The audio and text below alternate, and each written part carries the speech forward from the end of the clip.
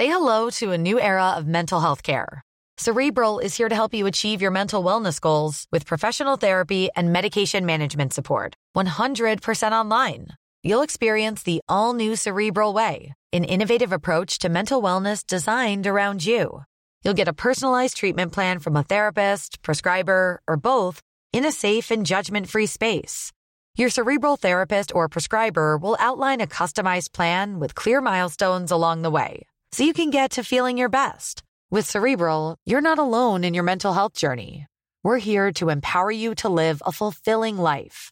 So take that first step towards a brighter future and sign up today at Cerebral.com/podcast and use code ACAST to get 15% off your first month. Offer only valid on monthly plans. Other exclusions may apply. Offer ends July 31st, 2024. See site for details. The Opinion Line on Cork's 96 FM. Eileen Keane-Halley has been writing about this on Jumpstart Your Confidence. Would I be accurate there, Eileen? You know, if they're turning into a mini me or a mini you, you're not giving them enough space. Good morning. Hi, good morning, PJ. How are you? Yeah, that's certainly part of it, I suppose. You know, I think sometimes we can try and mould them into something that we feel they should be or that we expected them to be. And sometimes that's just the way they are, and that's fine. But I suppose I've worked with so many kids, especially older ones now, maybe heading off to try and decide what they're going to do after school and whatever. And, you know, I just feel, in my experience, there's too many kids trying to please someone else. You know, whether it's sport, whether it's academia, what they're going to do in life, whether it's their personality and controlling it too much, but that they just are too focused on trying to please usually, I suppose, that parent, you know, which can be really sad because I suppose even as adults, maybe a lot of us have realised over the years that maybe we didn't have a whole lot of space either, and it might have taken us a long time to get to know ourselves a little bit better. And I suppose in the world we're living in now, there's a lot of over-parenting, I'd say, sometimes, when they're kind of constantly being watched and monitored and everything is kind of being done for them. Whereas I think the kids are so incredibly smart and creative and individual and unique. If we do allow them that space, which will mean that they can mess up and they can make mistakes and they will make decisions that maybe aren't the best, but it does give them a chance to understand what works for them and what's right for them, rather than us monitoring everything. Yeah, explore that with me a small bit. You feel, I think, that sometimes they're over-parented. What do you mean by over-parented? Well, when they're so busy because they're being brought everywhere. They have to do 100 different activities, which I think, unfortunately, a lot of us have made that mistake. They're monitored. A lot of the time, parents can answer for kids. They can put words in their mouths. They just don't allow them be. And I think a lot of the time as well, it's like allowing the mistakes to happen and allowing them try new things and allowing them push their boundaries. Not for parents. And it is hard because, look, to be fair, all we want to do as parents is do the best for them. But by over-parenting them, we do end up with young adults who aren't really capable of living life in a strong, confident way in themselves because they've never had to. Do we have to let them screw up? Absolutely. Like, always be there for them, but catch them when they fall, but let them fall. Well, give them the self-belief that they can try. Yeah.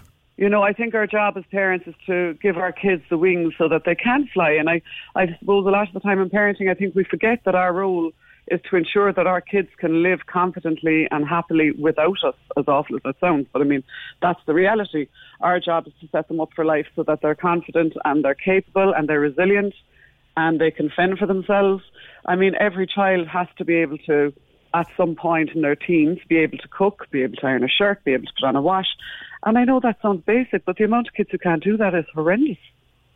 So, I mean, when a lot of these kids go off to college or go off to work somewhere outside of their home, they can really struggle because they're just not able, and that's not their fault, you know.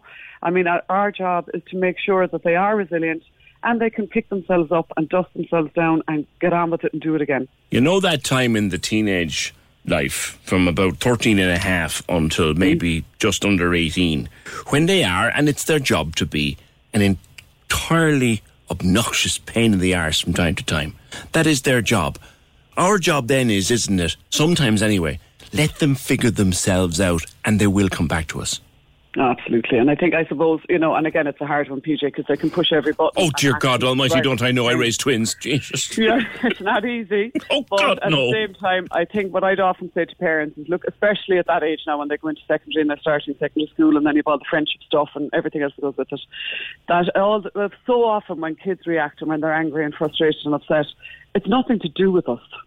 They have to have a safe place they can let off. They don't actually hate you when they tell you they hate you.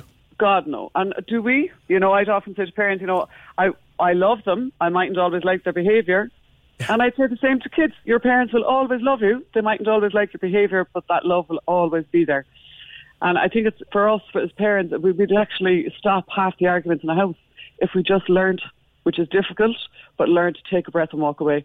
A lot of those tantrums have nothing to do with us. They're a child who's struggling with something, and whether that's pressure from friends, whether it's pressure from school and academics, whether it's their appearance, and they're just struggling, and it's a stage of life where that's a very normal behaviour for them, and it is difficult on the parents in the home, and it can be really troublesome and hard.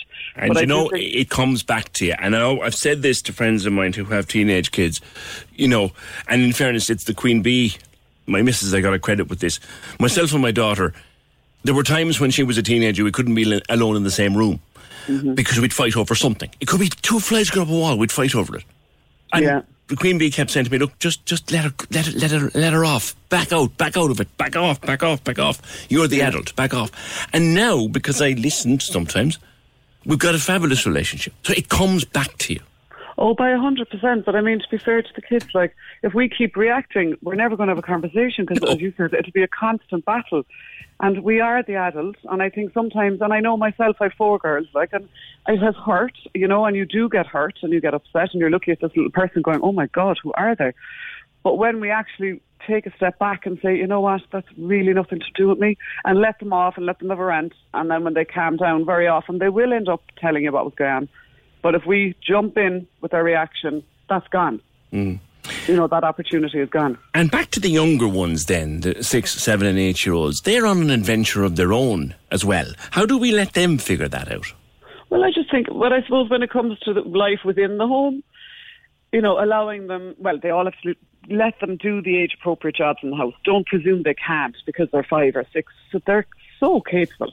There's so many different things these young kids can be doing to help out around the house. And they might moan and groan, but they do sense this capability and this feeling that they can and they're able and they're part of the family unit. So I think that's really important. But also I think for all the ages, but particularly I suppose when we start bringing them to activities and sports, and PJ, I think a lot of us when our kids are born, we're like, oh, they'll do this and they'll play that, and it'll be sport or it'll be this or that. And very often that doesn't work because they're individuals and they can be very, very different. And it certainly happened to my house where they went absolutely veered left. But I often wonder, if I look back, say, my eldest, we used to have her down playing football, soccer, GA, whatever she was involved in, but very often watching her on the GA pitch, there was no football game. She was pirouetting and dancing around the place. And she'd been trying to get us to allow her to do drama and dance. And eventually we did, but both my husband and I were very sporty. We presumed life does not exist without sport. But we did give in, and she did start it. And she finished her degree now in drama, and she absolutely adores wherever that road will bring her. But I do look back and wonder if we choose not to allow ourselves to see that, because it was going against what we believed, what we thought was important. But they're individual and they're different. And to be honest, I think if we allow our kids to be themselves, they can teach us so much, and they can open up new worlds for us that we would never have had the experience. So we have to allow ourselves, to take a breath and say, this child she's not me. I can't, how many kids... Can't turn them into you. No, and you'd see kids in a sports field and parents roaring at them because they're not doing well or whatever. I'd love to sometimes put some of those parents on the pitch and get them a good roar, because it's so humiliating and degrading for those kids. Or the kids who are playing this, I'm only picking sport now because most houses will have some level of sport. But for some kids, sport is not their thing. And they can go training day after day and they feel less than, and they're not being picked in the teams, and it's not their gig. And we do need to watch for that. Yeah, we were talking about that last week, actually, with regard to dance classes and stuff like that. The dance classes still haven't resumed, and for some kids, that is their outlet. So you can play hurling, but you can't go dancing on a Saturday. Oh, it's horrendous, and it is having such a massive effect on so many kids. I think that the creative kids have really struggled here because they can't, they're not going to, as you say, their sport isn't back, their interest and passion isn't back, and even socially, that's really difficult for them. And I think the creatives, for some reason, they do struggle because a lot of the time when they're doing drama, dance, whatever, art, whatever it may be, a lot of the time that's not actually recognised in the way it should be, in comparison to someone playing rugby or hockey or whatever it may be. They are judged pretty differently. Yeah. And I would work with a huge amount of creative kids and I would have found a pattern over the last maybe 6, 7, 8 years where these creative kids can really struggle.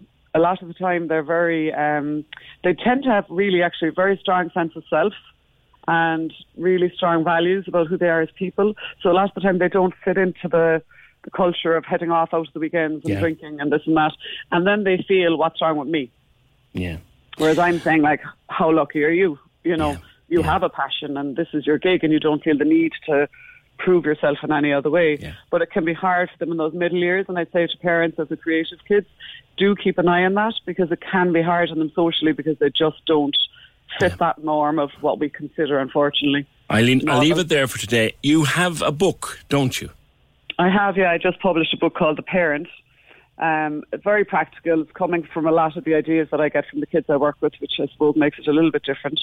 But it's available on my website, jumpstartyourconfidence.com, or on my Instagram page. All right, okay. Cheers, and thanks for that, and happy to give you an opportunity to mention the book too, because you've been working on it for quite some time. That's Eileen Keane-Halley. Jumpstart Your Confidence. Let your children figure themselves out. They'll be grand. They'll be fine. And don't try to turn them into a mini-me or a mini-you. One of you is bad enough sometimes. Cork's 96 FM.